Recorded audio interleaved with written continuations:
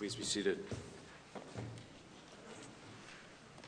can turn in your Bible to 1 Corinthians chapter 2, or the text is printed along the next page of the bulletin for you as well.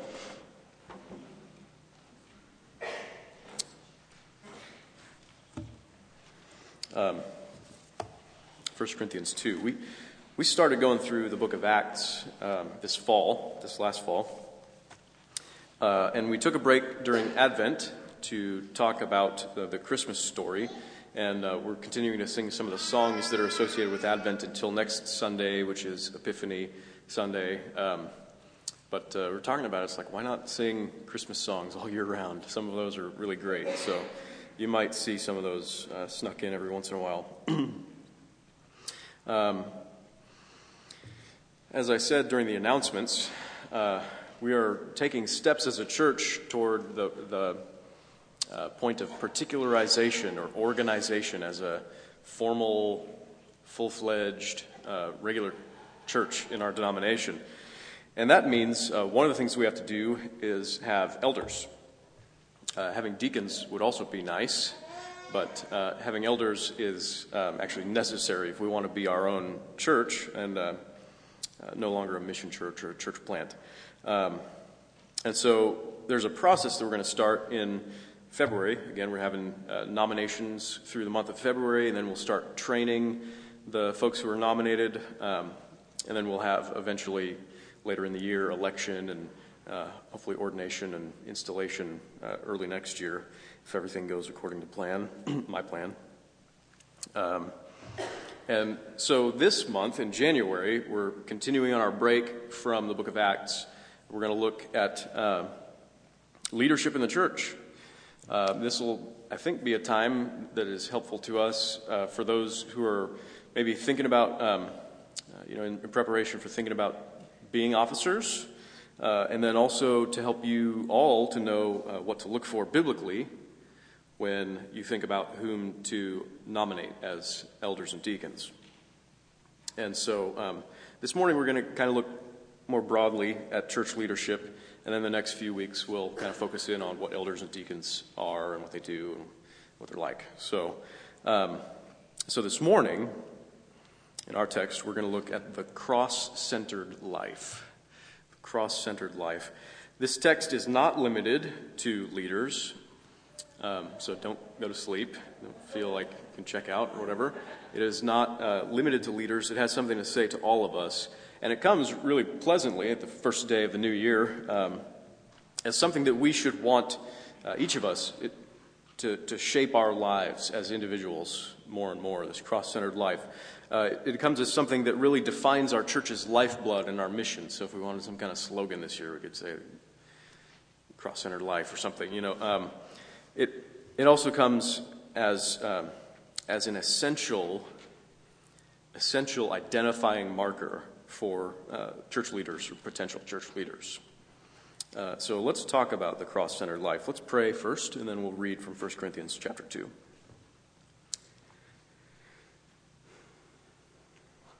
Father, we want to draw close to you, and we know that that only happens by your grace, by your Spirit who uses your word.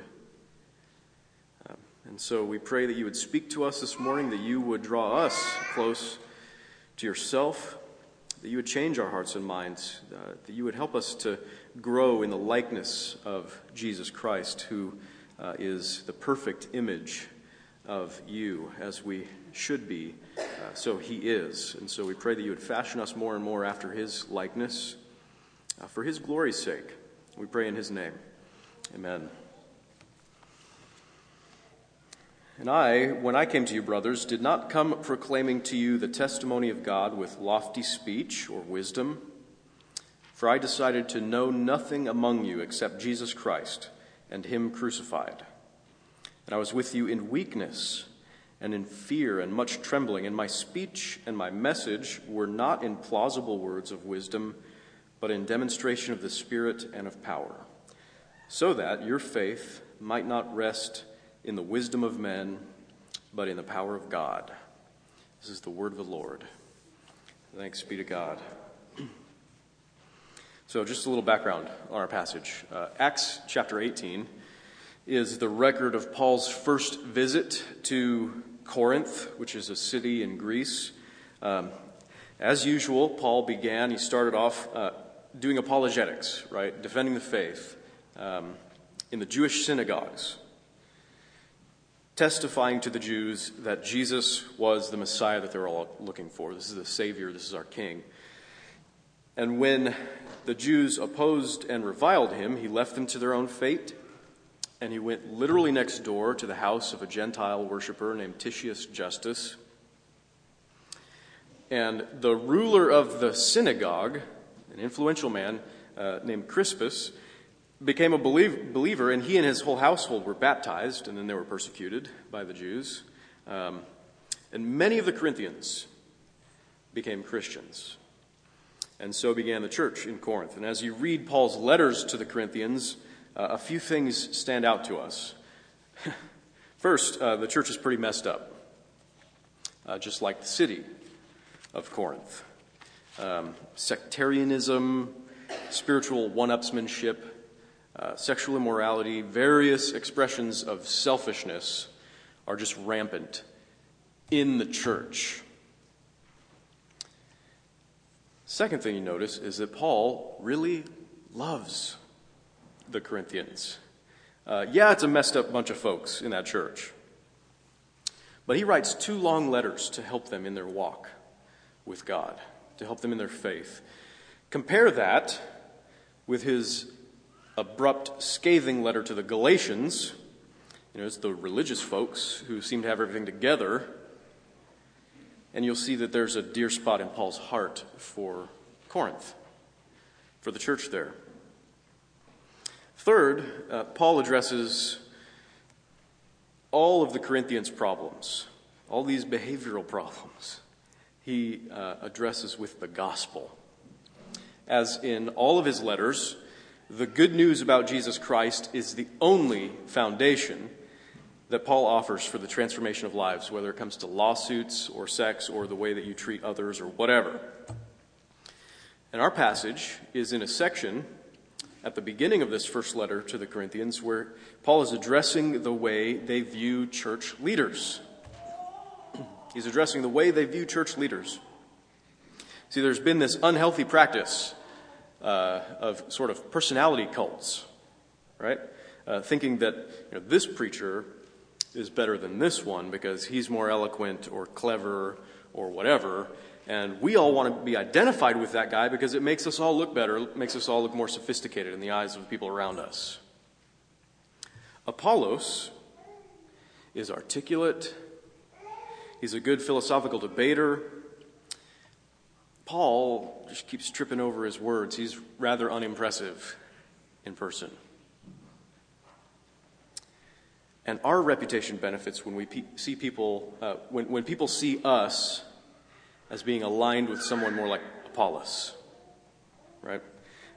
Paul exposes that for what it is in the first couple of chapters here. It's self-exaltation. And it's based on working the world's value system. So the world values things like wisdom and power and wealth, the things that Paul is talking about in 1 Corinthians chapter 1. And the world values those things especially in leaders, those who are in authority, right? But God works in spite of those things to bring people to a true knowledge of himself, which is really the only thing that matters in this life and in the next. In fact, the values of the kingdom of God are pretty much the exact opposite of the values of this world, right? Jesus said, the King of Kings, the Lord of Lords, the Prince of Peace, the ultimate leader, right, the head of the church, said that he came not to be served, but to serve, and to give his life as a ransom for traitors to his own crown. He used his authority not for self-advancement, but to serve others who didn't deserve it. Being God himself, he didn't consider that something to be grasped at, something to be held on to, but he emptied himself of glory and laid down his very life for love, And he said that anyone who wants to be a leader in his kingdom has to be last of all, servant, slave of all. In fact, every Christian, not just those who are leaders in the church, but every Christian is to pick up his or her cross, to deny self and follow Jesus daily. So it's the way of life that God has revealed to us in Jesus is the way of self-sacrificial love. It's the way of the cross. It's the way of the cross.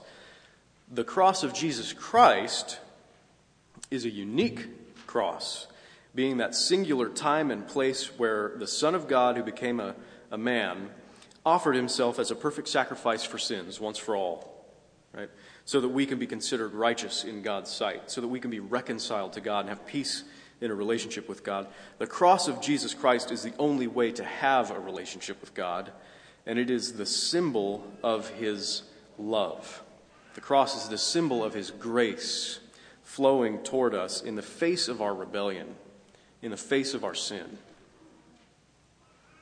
And Jesus was willing to suffer a cruel death as a criminal in our stead in order to provide a way for us to have eternal life with God. And that's the cross of Christ.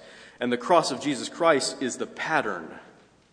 It's also the pattern for our lives, right? We also must suffer like our leader suffered in order to bring light and love to a dark and evil world that is dead set against God.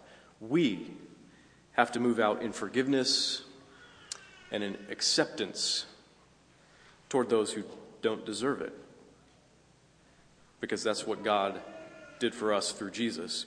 And living that way is only possible when you're fueled by God's love, when his free grace is worth more to you than your pride or your comfort.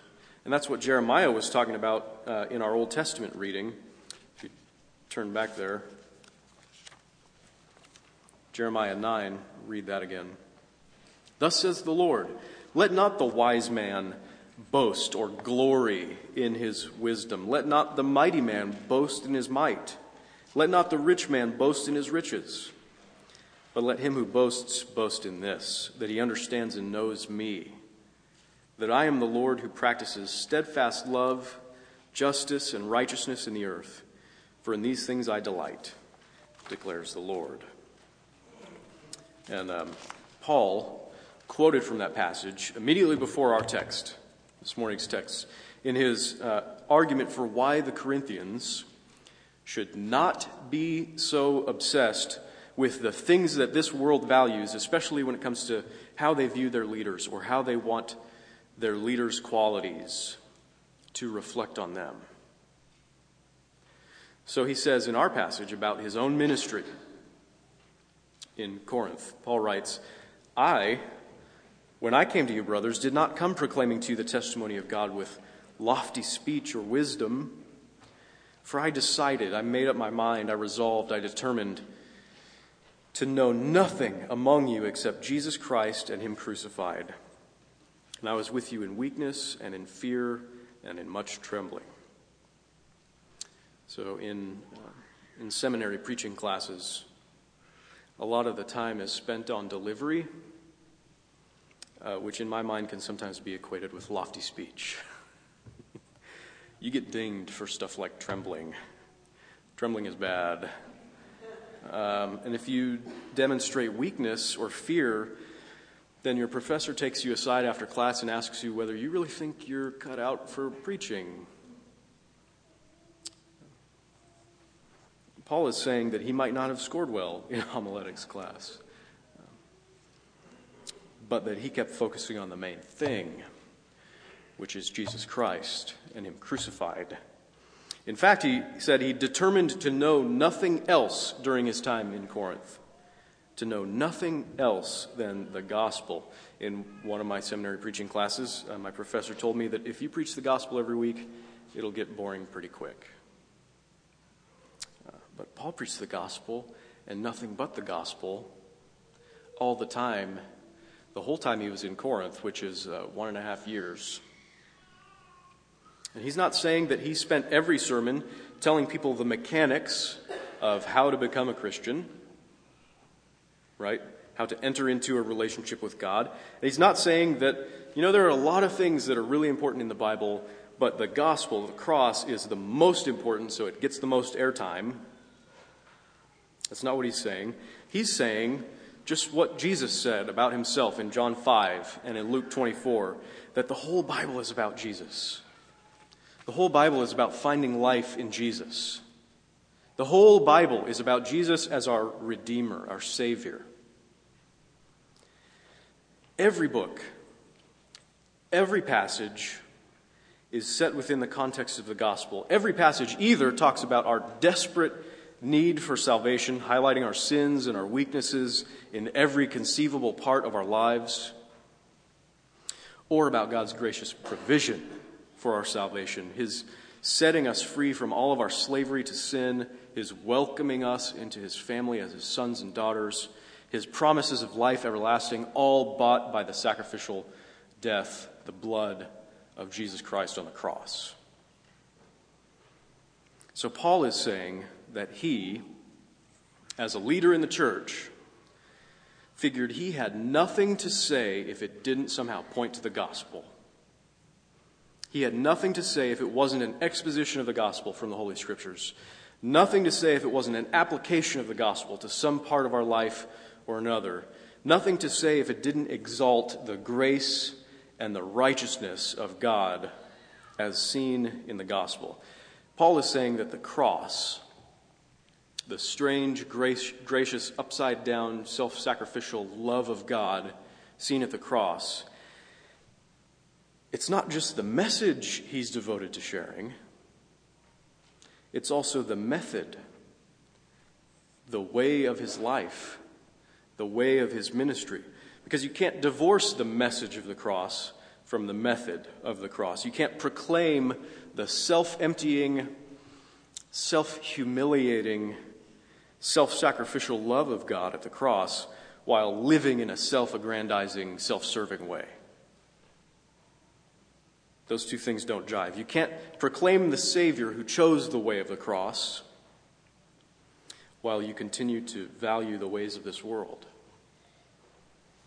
Because if you're clinging to your own honor or your own wisdom or your own power, then you're saying that those are how you find status in God's sight. Those are how you find satisfaction in this world. Those are what gives you purpose, what shape your identity, what bring you joy. And that means you don't really need the grace of God to save you. And Paul's saying that he, as a leader in the church, came to the Corinthians not just with the words that exalted the grace of God, but with a life that showed his joyful dependence on that grace, with a demeanor that called attention not to himself, but to God, to Jesus. Right? It says in verse 4, "My speech and my message were not in plausible words of wisdom, but in demonstration of the Spirit and of power, so that your faith might not rest in the wisdom of men, but in the power of God." If I were a charismatic, persuasive, philosophical debater, he says, all things that are highly valued by the world, which is rejecting God, right, as ways to set ourselves apart from and above each other, then you might be more fascinated with that than you would be with the gospel if I came to you in that way. Right? But if I come with weakness, unpolished, unenviable in speech, and I tell you that God even loves broken people like you and me, then when you place your trust, you place your hope in Jesus, it'll be a demonstration of God's Spirit, God's power to do what only He can do in changing you by His grace. Paul's talking specifically about himself as a preacher, and so the most immediate application is probably to preachers. And personally speaking, this idea of a cross-centered message and method of life is absolutely the essential element of my philosophy of ministry and philosophy of preaching. It pretty much sums up my highest aspirations: to know nothing among you except Jesus Christ and Him crucified. And it also pretty much sums up my greatest disappointments about myself as a minister. Right? I wish I weren't so concerned with what you think of me as a speaker. That my only thought and affection was for the grace of God at work in your lives. But I'm really just a messed up sinner who desperately needs the same grace that he proclaims to you. Right? You may have heard this analogy. The best evangelist is like a thirsty person leading another thirsty person to where they can find a drink of water. Right? And that's good. That's how the fountain of living waters is exalted, and not the thirsty guy who's leading the fellow who's just like him. Right? When everything you say and everything you do points to the cross, to the sacrificial love of Jesus Christ, then God is exalted, and others are truly helped and encouraged in their faith. Now, that's not just applicable to pastors or church leaders. It applies to everyone who wants to honor God in their lives, to everyone who wants to participate in the life of the church. But a church leader will be specially marked by this, by a constant redirection of people's attention to Jesus Christ and Him crucified. A leader in the church must have a cross-centered message and a cross-centered method or way of life. A leader in the church is recognized by his ability to apply the gospel to any situation in life for the good of those around him. Right? Someone who calls attention to himself by his eloquence, who is constantly talking about himself, promoting himself, who comes across as condescending or patronizing or judgmental, has no place in the leadership of the church. Rather, church leaders need to exemplify repentance and faith. They need to demonstrate repentance and faith. They need to exemplify humble reliance on the grace of God and a thankful celebration of God's life that's freely given to them. Church leaders need to cultivate an atmosphere where all kinds of people feel encouraged by the gospel, not where some kinds of people feel excluded, not where some kinds of people feel beaten up with the Bible. Right? You'll recognize good church leaders as those who don't much think of themselves as church leaders, because they don't much think of themselves at all, because they think more of Jesus Christ. They'll be the first ones to say, I don't have it all together. They'll be the first ones to say, there will surely be many others entering heaven before me. They'll be the first ones to say, this country is messed up, not because of those people out there, but because of people like me. This church, this community is messed up because of people like me. And they'll be the first ones to say, thanks be to God, that everything is joy and light and love, that all is on the mend because God has chosen to dwell with his people by his grace, because God has become a human and went to the cross to save us from ourselves, because God has put his Spirit in our hearts to assure us of his love. And good church leaders will be the ones about whom you all will tend to say, I'm always encouraged in my faith when I'm around them. They're always talking about how amazing Jesus is, and it's contagious. I don't understand it, but they always show me love and acceptance. They always remind me of my adoption as a son or as a daughter of God, even if I'm a jerk to them. They inspire me to rejoice in my salvation when I'm down. They point me toward how the gospel changes me to be a more forgiving person, a more loving parent, a better friend to people who are totally different from me, who I would never hang out with otherwise. They really help me to pray and be thankful. I am reminded of Jesus Christ crucified by them, by their words and by their service to me. Now, the people who make for good leaders in the church aren't necessarily successful in the world's eyes. They're not always the wise or the rich or the powerful. In fact, when you believe in the cross and when you live the way of the cross, you're going right against the grain of the whole world and its value system. But when the whole world is plunging headlong into the dark, it's probably a good thing to turn around and make your way upstream toward the light. So let's follow folks who are doing that, who are pointing to that light in the darkness, who are leading us to that one stream in the desert by exalting the grace of God in the cross of our Lord Jesus Christ. Amen. Let's pray together.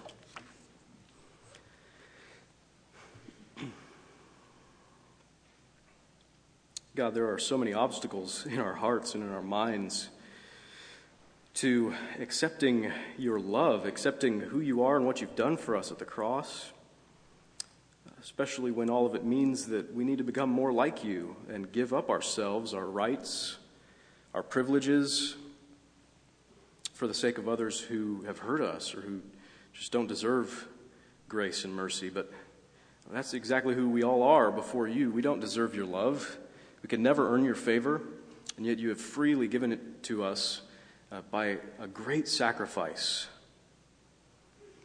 And so we pray that you would keep us ever mindful of the cross, that you would help the grace and love of our Lord Jesus to be on our lips constantly, that we build one another up in our faith. And we pray that you would help us to demonstrate the way of the cross in our lives, that you'd help us to be servants like our leader is a servant, that you would help us even to be slave of all by your grace. And we pray this for the sake of your glory. In Jesus' name, amen.